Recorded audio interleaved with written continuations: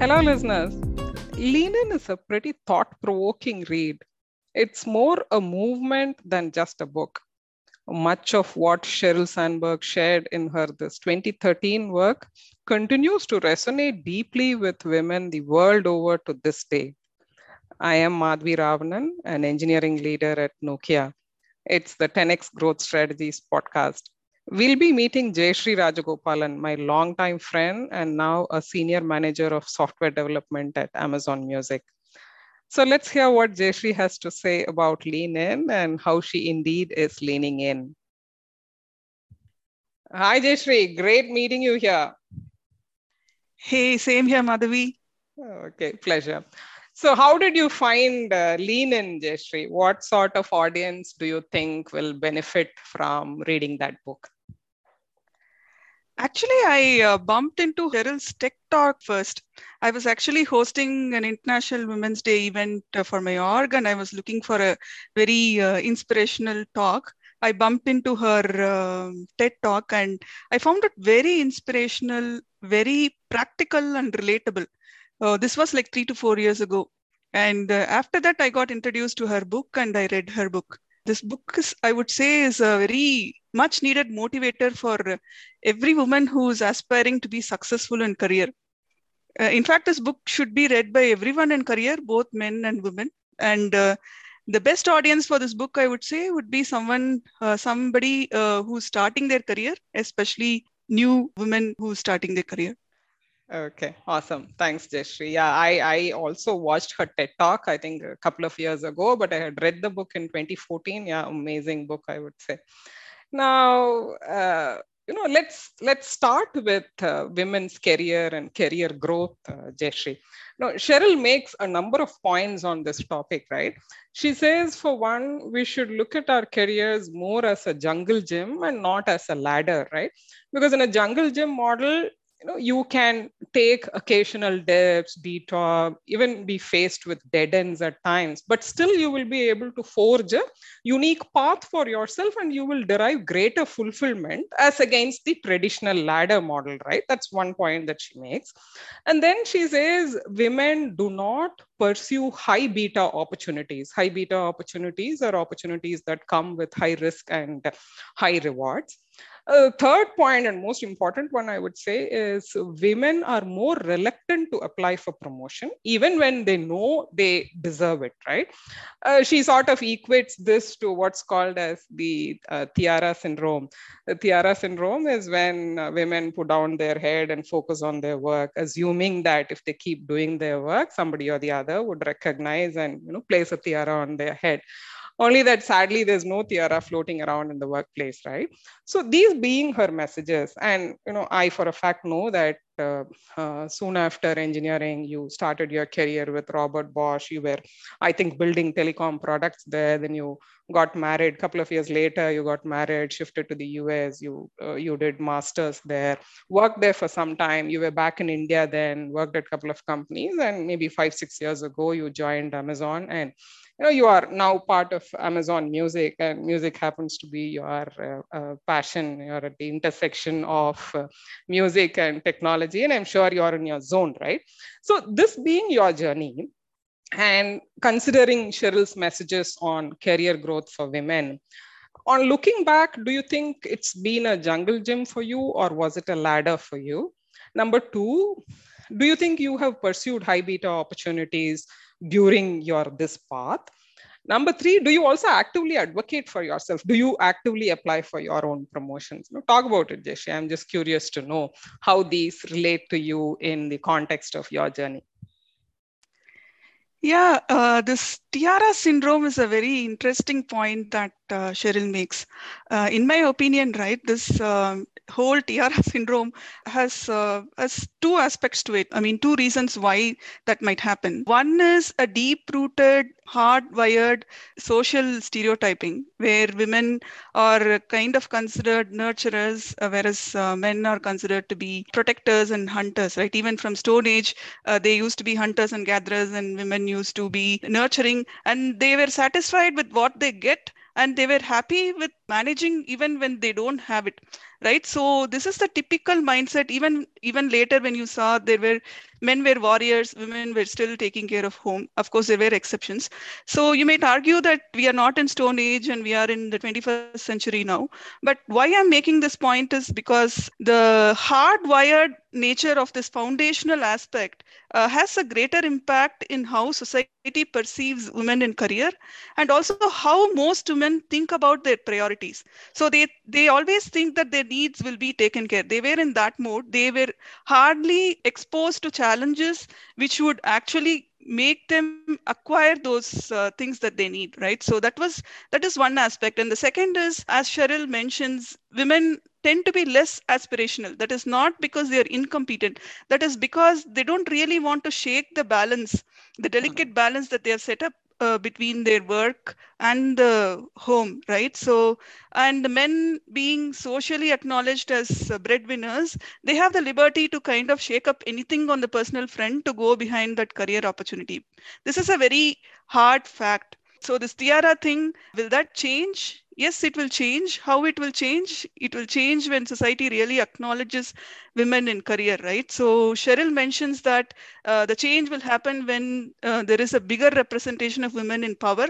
I would advocate we need to have a bigger representation of women in workforce, at least 50%. So it should become a norm, so that the society and this general the attitude of people gets adjusted to this particular norm. So that's one aspect of it. Yeah, typically it has been a career growth has been a jungle gym for women, whereas it is a ladder for men. But if you ask me, this is changing. How it is changing?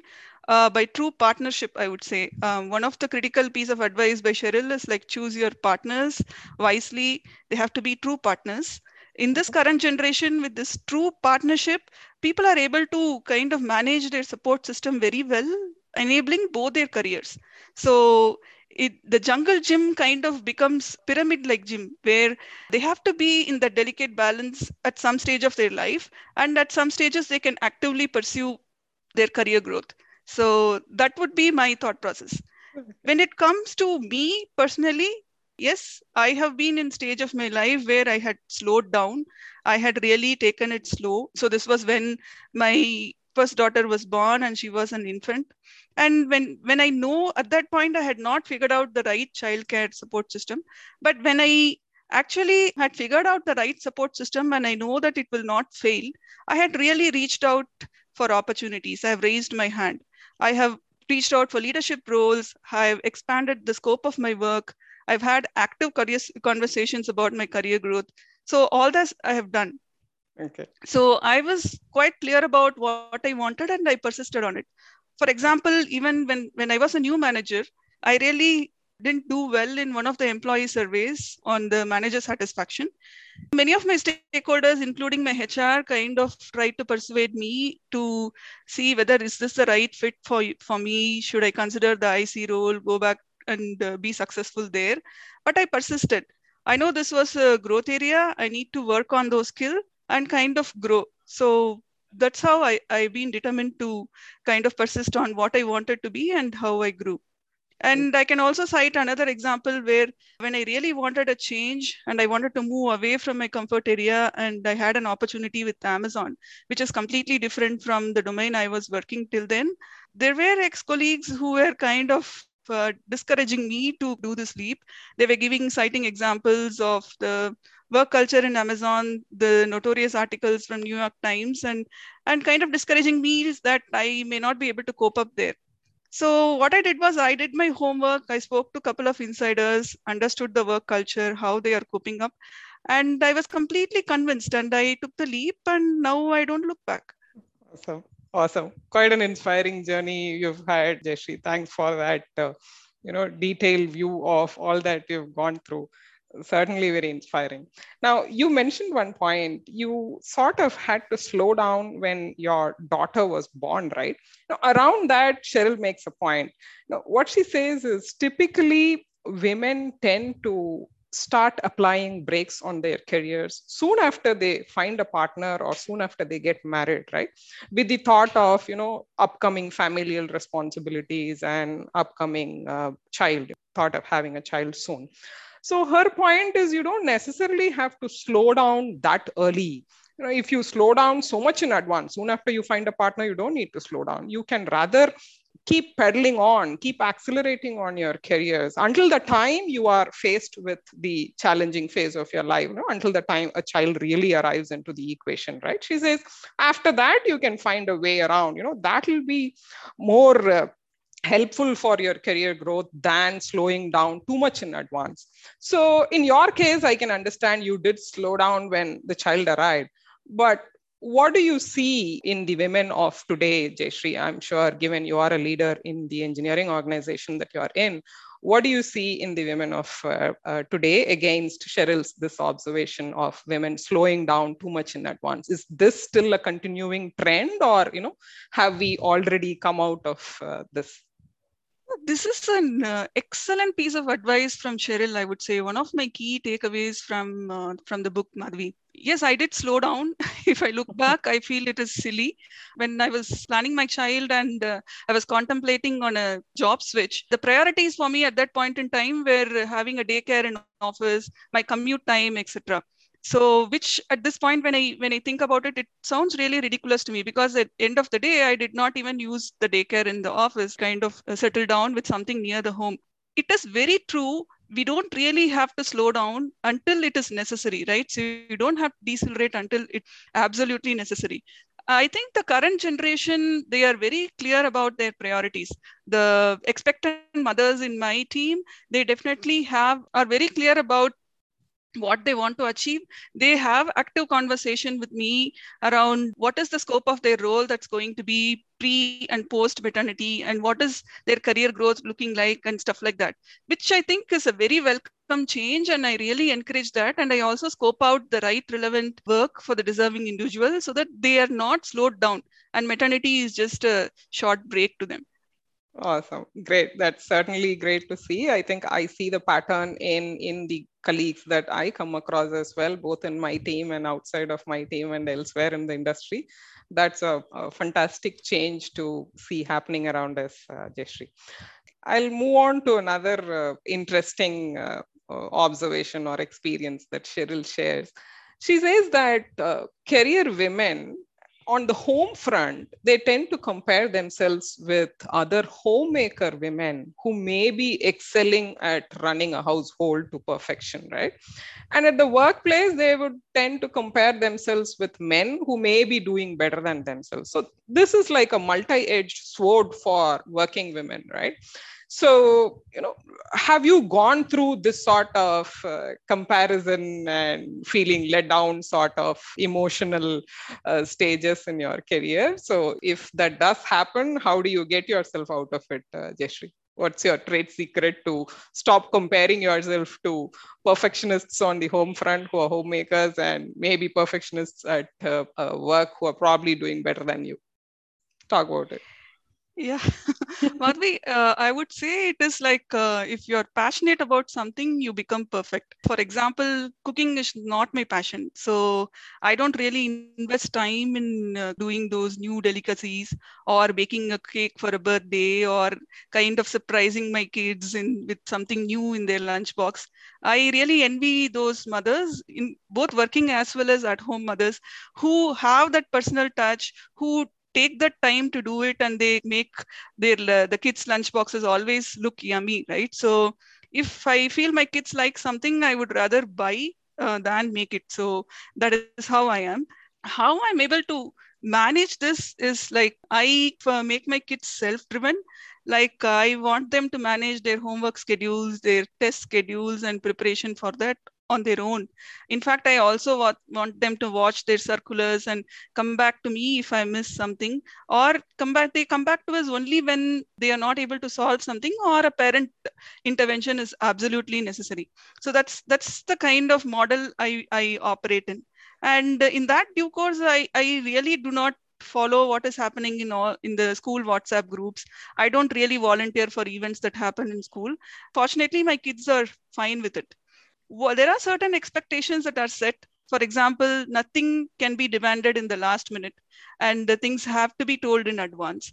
And by any chance, if I fail to make that commitment, even after an advance notice, I completely own it and I kind of fix it. For example, there are days where I was not able to get that geometry box or the world political map that was needed for the next day's class. What I do is I make sure I procure it in the morning and drop it in the school immediately after that. I have made adjustments to my business travels uh, to attend some performances in school of my daughter because that is non-negotiable to her. So to answer your question, I don't do everything, but I make sure I do whatever I'm committing to because it's non-negotiable. Okay, awesome. I think you have made sure your children and your family is accepting of that stance of yours, right? I'm sure you're raising very independent kids, Jayashree. Congratulations on that. Yeah. Now, I have another interesting question for you. Cheryl refers to a case study that's done in Columbia Business School. It's about a very successful venture capitalist in the Silicon Valley by the name Heidi Roizen. Her case is given to the entire B school class. To one half of the class, her name is retained as such in the case. To the other half of the class, the name is changed to Howard Roizen, right? So the contents of the case are same for the entire class, except for the name and gender of the subject of the case itself. So after the students have read the case, they are asked to evaluate the subject of the case on a number of parameters, parameters like competence of the subject and likability and the student's willingness to work with that subject, etc. So when the feedback is gathered, it turns out to be an eye-opener, right? So both Heidi and Howard score equally on competence, but unfortunately on likability, Heidi scores much lesser than Howard is. Also, the students are not as willing to work for Heidi as much they are willing to work for Howard, right? So this is quite a revelation. And at the workplace, I'm sure we all need to be likable to some extent. Let's say to get an intro or to be advocated for, we do have to be a bit likable, right? So what's your reflection on this, Jayashree? Yeah, I mean, this is a very deep-rooted stereotype. As I told you earlier, women are seen as nurturers, right? So we can't deny the fact that biologically women are made for nurturing, right? From childbearing to nursing, etc. Right? So women are liked when they care more for others than their own. So this is a fact. This is deep-rooted fact. But what I would say is women need not change their characteristic to be successful. Women bring a lot of leadership traits to the table, like women are natural multitaskers, they are collaborators, they are empathizers, they are great planners. So these are great traits that they can bring to the table, which is very important for a successful organization. So overall, I would say what is needed is you be yourself and you do what you need. You just have to keep a check on when the natural trait of yours is kind of becoming counterproductive. You have to intervene at that point in time to course correct to get the best results. For example, I'm a great collaborator. So I typically would like to collaborate. So I generally do not escalate any stakeholders about any stakeholders, right? But I, over the time, have learned to pick and choose my battles that I have to fight, which is very important for me. So what I would say is women continue to be their own, lead in their own style, and make sure that their whatever they're doing is not becoming counterproductive for their own success. Awesome. Yeah. Interesting, Jayashree. So you pick and choose areas where, if your natural tendencies are blocking your growth or blocking you from reaching your goals, you work on those tendencies, work on changing those tendencies, else just be the way you are and bring your whole self to work, right? Amazing. Great point, Jayashree. Now, next question. Do you think you have mentors at work? Do you have senior mentors, peer level mentors? How often do you engage with them? How did you go about finding them, right? That's number one question to you. Another related question is, do you think you have sponsors who are advocating for you? Talk to me about it, Jayashree. Yeah, I've had official mentors for a short duration of time, like a formal mentor for a specific purpose, and it has worked well. For example, I seek out guidance to a senior leader in Amazon when I was in a crisis situation, and that guidance has really helped me. So, what has really worked for me is reaching out to the right people for the right level of inputs. They could be your peers, your seniors, or even your friends. But what is very important is to build the trustworthy network, right? So that's how this whole mentorship has worked for me. In this, I will agree with Cheryl that if you have the aspiration and drive towards something, you will automatically be mentored. It may not be even a formal mentor-mentee relationship, but you will definitely get that guidance towards progress. From the sponsorship perspective, I never had an official sponsor, but I generally have a great trustworthy relationship with my stakeholders who would advocate for my growth, right? So maybe that is what has worked so far. Okay, awesome. So now let's talk about the home front a bit, Jayashree. Is your husband an equal partner? Let's for a moment assume he wouldn't listen to this episode, so you can be as honest and candid as you can be. Right? If he is an equal partner, how did he end up becoming one? If you want to share some trade secrets, you do share, Jayashree. Yeah, he's definitely a supportive partner, Madhvi. Mhm. If you in India, fortunately, we have help for this regular household chores, right? So which is taken care. But the true partnership evolved when we were new parents, I would say. So as I'd already told you, when we were like kind of figuring out the childcare support system, I took a not so ideal role. So I chose to work from home. Please remember, this is almost like 15 years back, Hmm. where work from home was not a norm. So, and I took a role which would need me to work in a shift which is 7 p.m. to like 1 a.m. in the morning and stuff like that. Right. So my husband used to come back from office right on time, and he used to take care of my daughter during that time. He also used to kind of put her in a car seat and take her on long drives to put her on sleep. And he kept me completely out of it. So that's how the partnership evolved. And even when I put my daughter in the daycare, he used to be taking care of dropping her, picking her up, getting her ready for daycare and stuff like that. Generally, he's a perfectionist, and he would like to dirty his hands.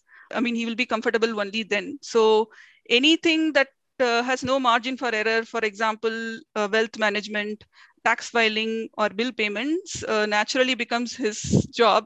And I take care of groceries, support staff management, home and house events, etc. And that's how we share the work.